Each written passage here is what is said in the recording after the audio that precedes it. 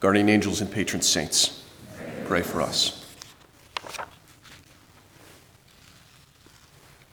Our gospel reading today, including one of the appearances of Jesus to his disciples, is one of these narratives in the gospel that takes on a great deal of realistic detail.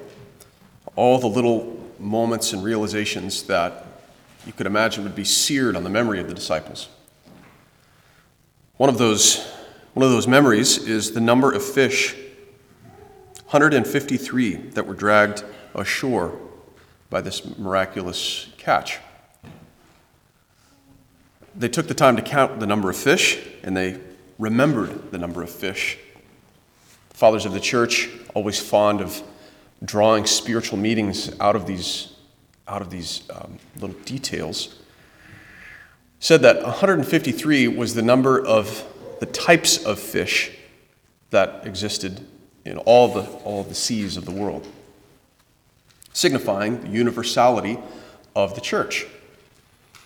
That as Jesus has made his apostles fishers of men, and they cast their nets wide by their preaching, all the nations of the earth will be drawn in by means of that ministry of being a fisher of men.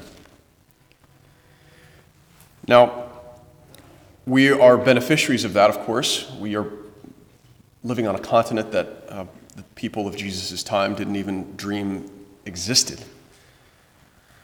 People from all sorts of different backgrounds, nationalities, bloodlines, languages.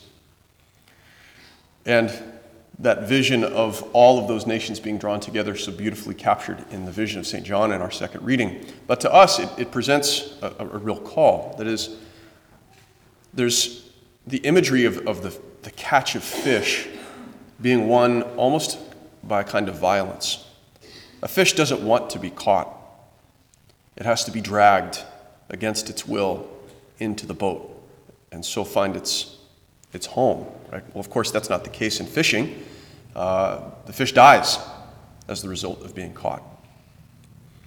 To be a fisher of men, however, is not to catch by means of these crude physical maneuvers, but by the innate force and beauty of the truth. That is, to be caught in the net of the church is to be drawn by its inherent desirability, and to be illuminated by the truth that it offers. The truth beginning from the empty tomb, the testimony of the eyewitnesses who saw with their own eyes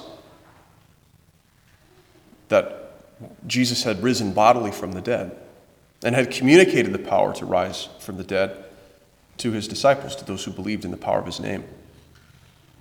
And from that basic reality, married to the truths of our creation, being the work of a creator who intended each of us and has a plan for each of our lives.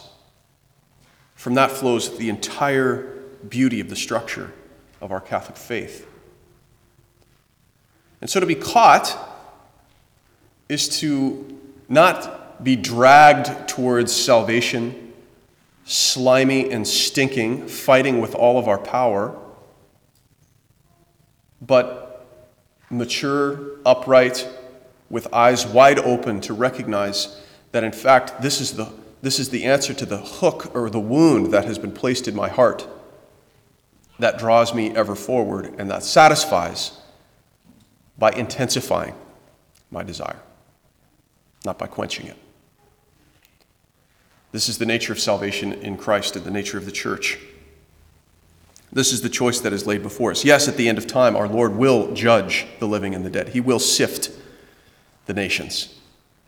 The question for us is, will it be like a fish out of water, or as a son or daughter welcomed at last into his or her inheritance?